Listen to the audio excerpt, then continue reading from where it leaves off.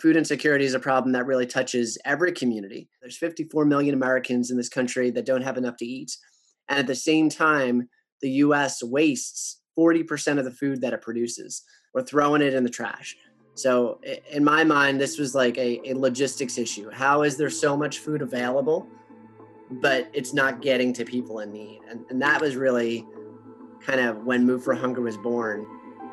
Welcome to the Sustainable Jungle podcast. I'm Joy, and today I'm chatting about food insecurity and food waste with Adam Lowy. Adam is the founder of Move for Hunger, a not-for-profit organization in the US that leverages good old-fashioned logistics to connect the dots between these two massive problems. Adam and I talk about his family history in the moving business, the incredible work that Move for Hunger is doing, and his thoughts on tackling social and sustainability issues at scale. As always, you can find the show notes for this episode at sustainablejungle.com/podcast. Now, let's talk food insecurity, food waste, and logistics with Adam Lowy. Hello, Adam. Welcome to the show. There is so much to cover. So let's start with you. Where were you born and where did you grow up? Thanks so much for having me. I was born in Long Branch, New Jersey, right outside of Asbury Park, New Jersey. I grew up most of my life here, minus 4 years in college. I headed off to Arizona, but eventually left the desert to come back to the beach. And tell us a little bit about your family history in the moving business. I understand that there's quite a story there. So my family's owned a moving company here in New Jersey for about 100 years, just shy of 100 years. My great-grandfather started it, which means that when I grew up, I got to work on a moving truck, which is not fun. I don't recommend that to anyone. But my dad, my two uncles run the moving business. Me and my brother certainly worked there. All of our cousins worked there when we were younger. And, growing up, I just saw my dad and his brothers really just support the local community in a number of ways, whether it's donating moves or donating boxes or being there to help lend a hand. So, kind of being in that upbringing of seeing a community-minded company, but also getting that really hard lesson of like what it means to work really hard on his truck and sweat it out with the guys and, earn a buck. I think, all of those things are really important for me at a young age and certainly skills that I took moving on. I learned very early to work smarter, not harder. As much as I enjoyed my time in the back of a moving truck, I knew that that's not what I wanted to do. Makes sense. Yeah, we've just moved house and it's quite the palaver, isn't it? It's like the whole day is just chaos and the guys are working so hard. Oh my gosh, yeah. I'm spoiled because, it's very easy for me to move because my name's on the truck. But for everybody else, moving is very difficult.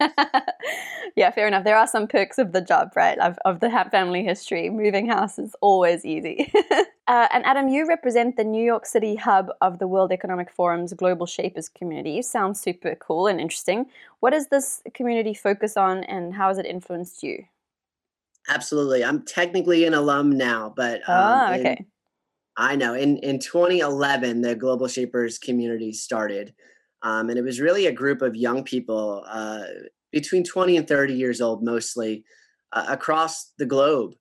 It was the younger version of the World Economic Forum's Young Global Leaders program, and it really kind of started in New York City. So we were the first hub, and now there are hubs really in every major country, city of the world, which is really cool. And all of the people that have joined these hubs were really committed to social change. That was the big thing that they were doing. And through that experience, I got to meet some really incredible people and had also been able to travel to some World Economic Forum events, including Davos, to talk about sustainability with other leaders. And just really learning how things happen in other places. And it's always nice to be able to be surrounded by not just like-minded people, but people with all sorts of views and coming in with different perspectives, because we're very often in our own bubbles, especially here in New Jersey. I feel like I'm in a little bit of a bubble sometimes, but to, take myself out of that and put a global lens on not just the work that I was doing with Move for Hunger, but just how the world works. It was really an incredible experience to be part of that group. Gosh, it really sounds fascinating. I imagine Davos was quite an interesting experience. I have one other friend that's been, and she said that it was just a bizarre place to be, with like a lot of contradictions, a lot of, really interesting conversations, a lot of progress, but also strange to see like the wealth and the, Oh yeah. yeah. And there were, and then there's like 50 of us shapers, and like all of us have imposter syndrome, right? Because everyone you talk to, it's like there's nobody there that isn't like doesn't have some level of importance, right? You're in a taxi cab and you're sharing a cab with someone, and they're a world leader, or they're like the head of a tech company. And it was just a really cool experience. But I definitely felt with many of my other colleagues, like we're like we don't belong here. Um, but at that same time, I will say people listened. So many of us were kind of placed on panels, and I get to speak on sustainability, which I'm obviously very passionate about. And I don't think my age really stopped anything. People paid attention, people engaged, and that was another really great experience to be able to be a part of. So do they kick you out of the Shapers community, or they make you an alum when you're over 30? Is that what happens? I think it's 5 years, or when you turn 33. Okay, you have Um, a bit of lead yeah, time. yes, I am now 35, so I'm out. I'm as out as can be. But I still definitely engage whenever I can. It's definitely been one of the few communities that I have really tried to attach myself and stay connected with, and I've gained some really great lifelong friends from that group as well. Very cool. Yeah, I imagine there's the opportunity to play a bit of a mentor role, which would be really satisfying, I expect. Absolutely, absolutely. And somewhere along the way, food insecurity and food waste have become super important to you. How did this problem or these problems land on your radar? Yeah. So, I mean, had you asked me 12 years ago if I would be running a nonprofit organization, I would have told you you were out of your damn mind. Um, if, I went to school, I studied marketing, I got my marketing degree. I was doing special events for a luxury automobile company, was what I was doing out of college. We got to go to the Masters and, Fashion Week in Hawaii, like great job out of school. But all the while, my family had this moving company. And we saw that when people moved, they threw away all sorts of stuff: food, clothing, furniture. And it was the non perishable food that was getting left behind in the pantry or simply thrown in the trash that really bothered me. And, we started asking people, do you want to donate your food when you move? And like that's all Move for Hunger was meant to be. We were just trying to do something nice. Figured the moving company was in people's homes anyway, didn't really cost us anything. But what we found was very quickly that customers got excited about it. They couldn't believe that a moving company was willing to take their non perishables to the food bank for them free of charge. And customers got excited. And in a month, from doing nothing more than asking a question, there was no organization or website or fancy logo or anything like that, just a question. We collected 300 pounds of food. And when I brought that food to our local food bank, um, that's really where I learned about food insecurity for the first time. I'd never visited a food bank. I grew up, and pretty fortunate person. Never had to experience that. And when I thought about hunger before then, hunger was a problem that was very far away. It was in a different country. It was in a big city like New York or Chicago or LA, but it wasn't in my county, Monmouth County, New Jersey, which is the home of Bruce Springsteen and Bon Jovi and the Jersey Shore. And you look around and you don't see all this poverty. You don't see homelessness, all the stereotypes that in my head at that time, I'm like, well, those people are hungry and I don't see those people here. Um, but the food bank told me that there were 140,000 people in my county that didn't have enough to eat. And as I did more research, I realized that food insecurity is a problem that really touches every community.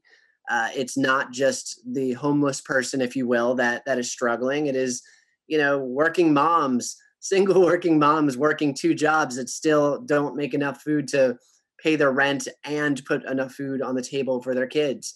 It's your neighbors, it's your friends.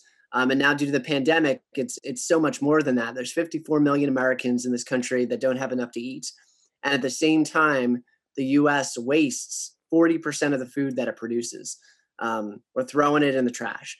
So, in my mind, this was like a logistics issue. How is there so much food available, but it's not getting to people in need? And that was really kind of when Move for Hunger was born. It wasn't born because I had this passion for these causes, which I certainly do now, but I kind of took the opposite approach. I figured, if my family's small moving company could feed 300 people in a month from doing their jobs, what happens when you get others involved? And that's really how we began to grow. It's actually, I mean, I would just want to go back to that stat. 54 million Americans don't have enough food to eat. Like that as a percentage of the population is massive, right? Like that is it, a it was disgusting it was number. it was 37 year ago, but the pandemic has really ratcheted up the need. And that 54 million Americans includes 1 in 6 kids, 1 in 6 children not knowing where their next meal is coming from. Wow.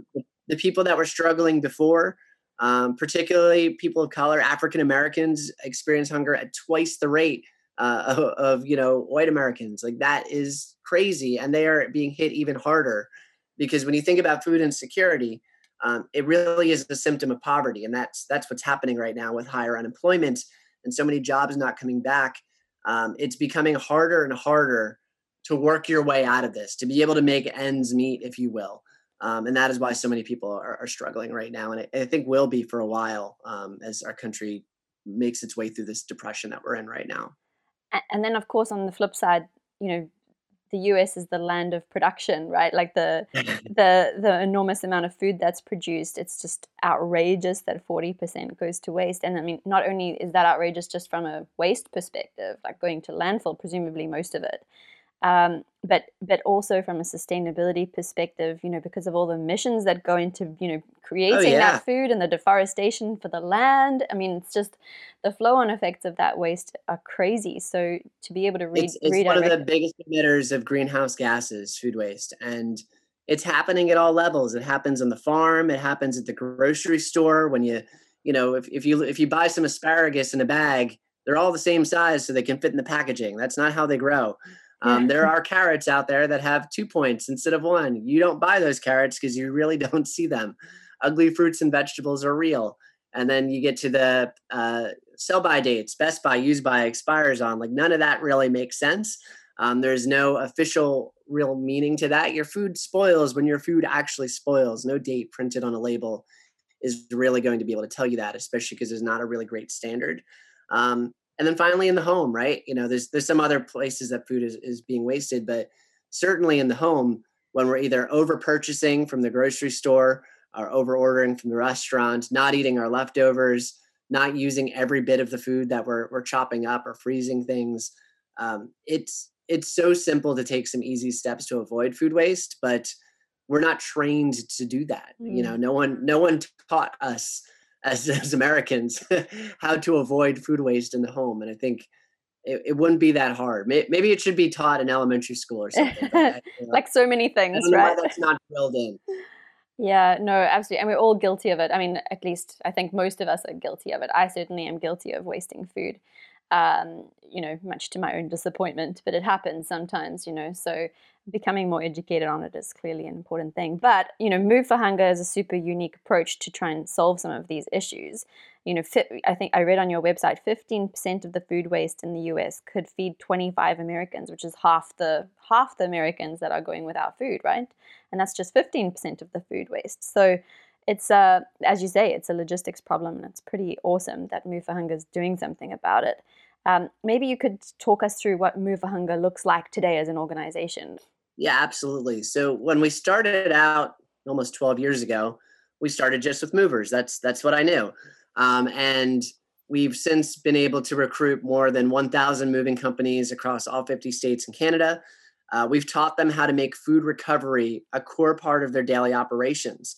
So we've given them a way to do this and participate without creating extra work, but also while providing value to their customers and communities. And when you do something like that, you're creating a win-win. This isn't holding a food drive one time. This is changing the way that this industry works. So you've got 1,000 plus movers, all participating, all collecting food, and the one common thing that they have is trucks. They've got this resource that was being under leveraged, at least from a social purpose standpoint. And when we talked to so many food banks and gleaning organizations and food recovery organizations, if you ask what one of their biggest challenges is, they will all tell you it's transportation. Trucks are expensive, fuel is expensive, drivers are expensive. There's a lot of cost to getting food to where it needs to be, let alone to getting food to people that actually need to eat it. So we realized that we had this resource here. We then started expanding out. We started working with relocation management companies and large corporations, ensuring that when they move their thousands of employees per year, that they're giving their employees the opportunity to donate their food when they move by adding it to relocation HR policies. We launched a multifamily program with apartment communities a few years back because 74% of people move without a moving company. So we were missing 74% of people that were moving. Um, just by way of those people living in apartments. So we now have more than 1,000 properties, 250,000 units that when residents move out, they receive a Move for Hunger food collection bag. They can leave it in their unit at their leasing office, and then we'll get it picked up and brought to a local food bank. And on the moving side, the movers will offer to take any of the non-perishables during the move. Again, they're there anyway. They bring it back to their warehouse. Once a month, they bring it to the food bank. The beauty is the food stays local. So if we're collecting food in New Jersey, it stays in New Jersey. If we're collecting food in California, it stays in California. And through the receipts that we receive from the food bank, we can track exactly how many pounds of food every moving company or apartment community or whomever has collected. To date, it's more than 22 million pounds of food, which provides more than 18 million meals to people in need. And we've also really found ways to expand, to organize food drives and food rescues and capture bulk food donations and respond to disasters. We just moved a whole bunch of water to the North Texas Food Bank recently due to what's going on over there, unfortunately.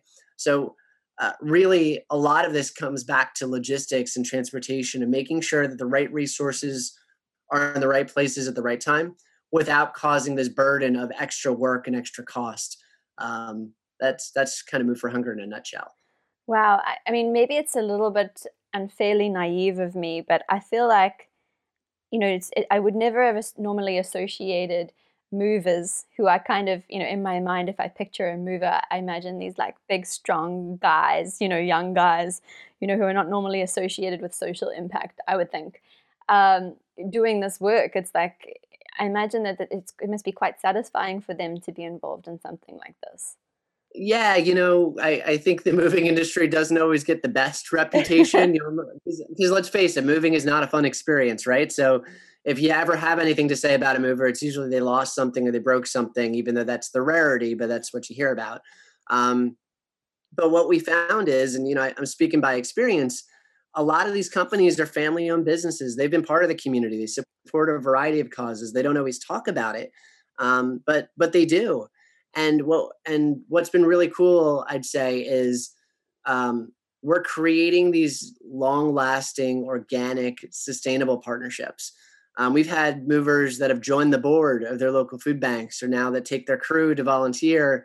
We've got some movers, especially during the pandemic, that were helping deliver food from the food banks to some emergency feeding sites on a weekly basis. That is above and beyond what we've asked our moving partners to do. But they've now become community partners. And when you think about the role of charitable organizations, it shouldn't be to be around for 100 years. It should be to solve problems. So I know that if Move for Hunger closes its doors tomorrow, there's still going to be 1,000 movers out there that are really connected to their communities and helping feed those struggling. And certainly the apartment communities and the relocation management companies all playing those roles as well. To me, that's what's really exciting here, because it's become something that is bigger than the organization. This is about creating lasting relationships. Yeah, super cool. And just going back to your impact, you mentioned 22 million pounds.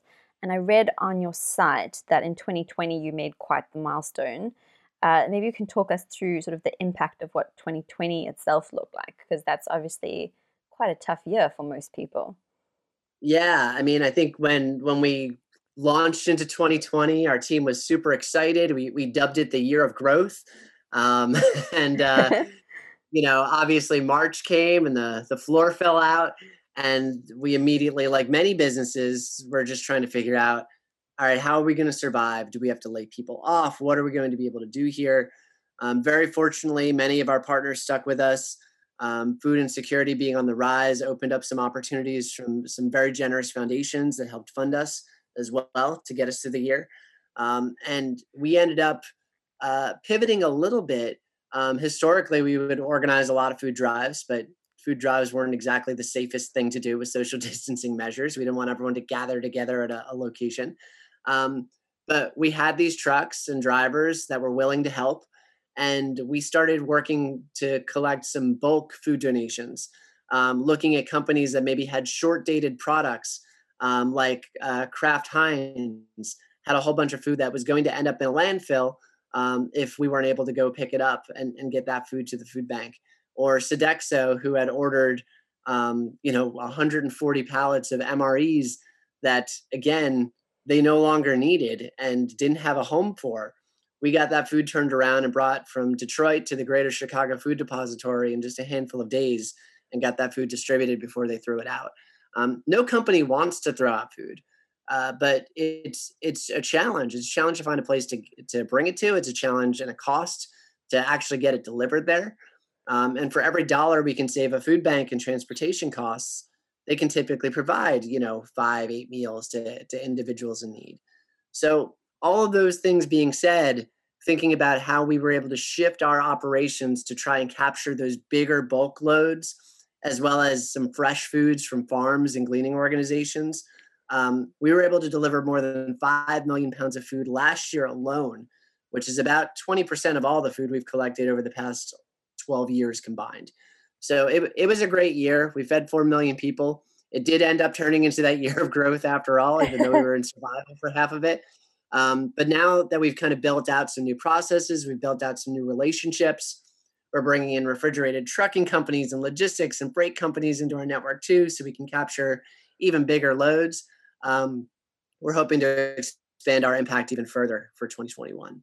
Yeah, I mean, I just love that it's become such an ecosystem. It's not just moving companies anymore. It's like this whole ecosystem of people that are involved in so many different ways. It's very cool. There's obviously moving companies. There's individuals, right? And people can bring food to the food drives. Just individuals on the street can bring food to the food drives, and they can get involved in fundraising and donating. There's so many ways to help support Move for Hunger, If right? Yeah, I mean, pretty much anybody can get involved. If you're moving, you can donate your food when you move. If you want to organize a food drive, we do the heavy lifting. We've got a lot of really fun campaigns. We just wrapped up our Spread the Love food drive where we collect peanut butter and jelly. We're going to be doing a Shark Week food drive in August where we collect canned tuna because kids like tuna just as much as sharks do. We've got a number of fundraisers that people can participate in. We have a race team. If you're a runner, a biker, or participate in endurance events, or even just a walker that wants to raise money for a cause, you can do it that way. I mean, really, if you're with a big company and you're looking for employee engagement opportunities, and I know so many are right now, to give that sense of purpose and meaning to employees, and also do something fun, because it should be fun to do good, and that's something that we really think about when we're putting together our different activities. Or if you just want to make a donation on the website, you can do that as well. So really anybody can get involved, not just the industries that we work with. So cool. And so, Adam, I don't know if any of the stories of impact have, I mean, I'm sure it happens that they feed back to you, over time. I'm sure you have heard some sort of pretty emotional stories that have come out of the Move for Hunger work in 2020 or maybe even before. Are there any that sort of stand out to you where you've just felt so proud to have, been the person that spearheaded this amazing organization? There's quite a few stories. I mean, and I think proud is probably the key word there, right? And it's less being proud of like myself and my own team, but more proud of the network that we've created and seeing what's happened. I mean, there was a young person and her teacher in Lawton, Oklahoma years ago that heard about us, and we weren't in Lawton, Oklahoma at the time. And they wrote letters to all the moving companies in Lawton, Oklahoma, and they signed up 3, and then they did a food drive at their school. And then that food drive turned into a district-wide food drive. They'd never even held a food drive before. And they collected so much food that the Lawton Food Pantry didn't even know what to do with it. Um, we've heard stories from food banks and pantries that were just about to run out, but then we were able to make a delivery to them and help them keep going for another week or another few weeks.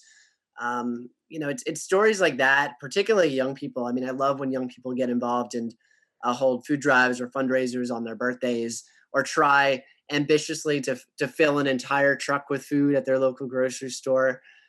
We launched a new campaign during the pandemic, which we called the Front Porch Food Drive, which was a socially distant food drive where we would provide food collection bags. They can leave them on all their neighbors' porches with a letter. They'd bring them back to their house, and then we'd send a truck to pick them up.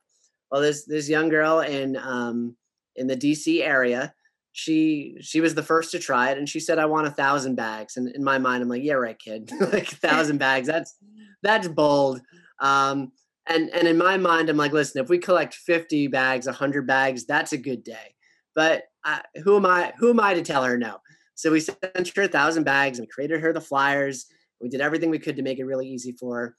She collected almost 500 bags of food. Wow. Um, More than 4,000 pounds, fed more than 3,000 people just during that food drive. Shame on me for doubting her, but it's also inspired so many more front porch food drives to happen across the country. And again, it's stories like that that really get me excited. Adam, I'm sure so many listeners out there are inspired. Do you have any tips, tricks, hacks, ideas that you would be able to share for any aspiring change makers out there who are thinking about starting their own sort of mission to solve some of sort of the world's big problems at the moment? Yeah. First and foremost, have confidence in yourself, because starting something is scary. And if you have enough faith in yourself and know that you can do it and aren't afraid to fail, I think that's the big first step. I mean, I knew going into this, I'm like, I quit my job. My friends thought I was crazy. I quit a really nice job that sent me to Hawaii to start a hunger relief nonprofit organization, knowing nothing about hunger relief. So, again, my friends thought I was bonkers. My family was very nice. But in my head, I'm like, you know what? If I fail, I know I'm smart enough to get another job. But at the same time, I don't like to fail. So I'm going to do everything that I can do to really make this successful. And there were absolutely bumps along the way, a lot of them. There's still bumps today. And it's just a matter of making sure that those bumps get smaller and smaller over time, so you can actually recover from them. So that's probably the first piece of advice, is really have confidence in yourself. And the next thing I would say is uh, really talk to everybody and anybody. I have gotten so much advice from so many people that are way smarter than me. I look to other organizations for inspiration. I've gotten to talk to some really incredible executive directors and founders over the years. I've just listened. I tried to listen and learn what's working. What are the processes I can steal, if you will, and integrate into the way we do things. Like if it's already working, why create something brand new? I mean, some of our stuff is new, but most of the stuff is stuff that has worked and is tried and true. And if you can do that, you'll find success. Love that. And what's next for Move for Hunger? I mean, you mentioned that 2021 is going to be an even bigger year. There's lots of exciting things happening. Maybe you could share sort of what is the roadmap from here? What else is happening? Yeah, so I mean, we're first and foremost trying to grow the network. We really want to increase the number of apartment communities that we're working with across the country, making sure that more and more people have the ability to donate their food when they move, chipping away at that 74% of people, if you will. And the second big thing is fresh food recovery.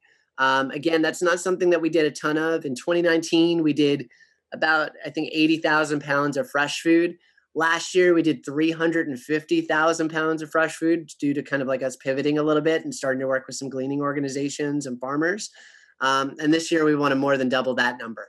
Yeah. So, in doing so, we are working with refrigerated truck companies, freight companies. We're going to maybe experiment with a pilot and maybe even purchase our own refrigerated trailer or freezer, to make sure that we can bring refrigeration to food, rather than try to figure out how to get food to refrigeration, which is oftentimes where food ends up spoiling or going to waste. So it's definitely an exciting time for Move for Hunger. My team is working super hard to make sure that we're able to deliver as many meals as possible this year. So exciting. Here in Australia, we have a company, it's a not-for-profit as well, called Oz Harvest.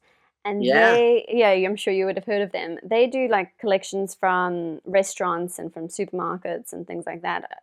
Are you planning ever to expand your network into restaurants and supermarkets, tackle the Walmarts of the world? So no, funny enough. So there's a lot of really awesome food recovery organizations out there that are tackling things in that way. Okay. I'd say our big differentiator is we got trucks. So when we're going to rescue food, we want to fill up the truck. We want to get as much food to make it easier to get that food to where it needs to be. The restaurant stuff, it's a lot of food collectively when you add it all up, but it doesn't necessarily make sense to go bring a truck to a restaurant, when you're really talking about a few containers at the end of the night. Right. But again, those few containers absolutely add up when you talk about the amount of food waste that happens in the restaurant industry alone. So it's a collaborative effort. We are one piece of the puzzle. We definitely work, hand in hand sometimes with some of those other food recovery organizations here in the U.S. I think that's been really one of the best parts about being in this space. It is a very collaborative space. We're all working towards that same purpose, that same mission. Food should not go to waste while people are hungry. Absolutely. And similar to my early question, but slightly different, and this is more based on your background and your interest in sustainability and your experience at the World Economic Forum and sort of your collective experience over the years. If you could have one message or piece of advice truly heard by everyone on the planet, what would it be? It's not hard to do good. And I know that sounds really simple, but I think there's a lot of simple things that everybody can do in their life. And just, we mentioned earlier, like we weren't trained at a young age to think about reducing food waste. Reducing food waste in your home is not that hard. So there are very simple things that everybody can do that will actually create a pretty big difference if we can think about the collective impact of those things and those patterns and those habits. So the hardest part is changing a habit. But once you get into a habit, you can create change. So that'd probably be my one piece of advice here. And what I think is so inspiring about your story and building on sort of your point about it's not hard to do good is that you picked up this problem that you could solve because of your family history in the moving business. It's something that you noticed through your exposure to the moving industry, but also sort of that particular skill set of logistics, right? Hmm. Which I think is just so inspiring because it just means that everyone in almost any field can use their skills for something good. And I think that is the key message. It's very, very inspiring. It's about mobilizing existing resources to purpose. There are resources that exist in every industry with every company. How can you use them in a way that creates that win-win-win? And if you think hard enough, you will find those opportunities. And that's what's so exciting. I think there's just so much more that could be done, not just with food insecurity and food waste, but across a number of different issues that are facing the world. I think companies and individuals just need to think differently about how they're leveraging what they've got. Absolutely. And Adam, where can listeners learn more about Move for Hunger? Where do they go to get involved? Absolutely. Please, please, please visit our website, moveforhunger.org. You can make a donation. You can start a food drive. You can find a mover. You can sign up to participate in a number of ways. But the website is moveforhunger.org, and we would love to work with you to fight hunger. Awesome. Adam, thank you so much for joining us. So incredible to hear your story and about the impact that you and your team have been able to achieve. So looking forward to following along the Move for Hunger journey and seeing others follow in your footsteps. Thank you so much. Thanks for having me. We love the key message Adam was able to share in this episode. It's not that hard to do good, and Adam has proved that no matter what industry you work in or skill set you have, there is always something you can do. We hope that you are as inspired by this as we are, not only to reduce your food waste, but also to think about what more you could be doing to solve some of the world's big problems. Thank you so much for listening, and we will catch you next time.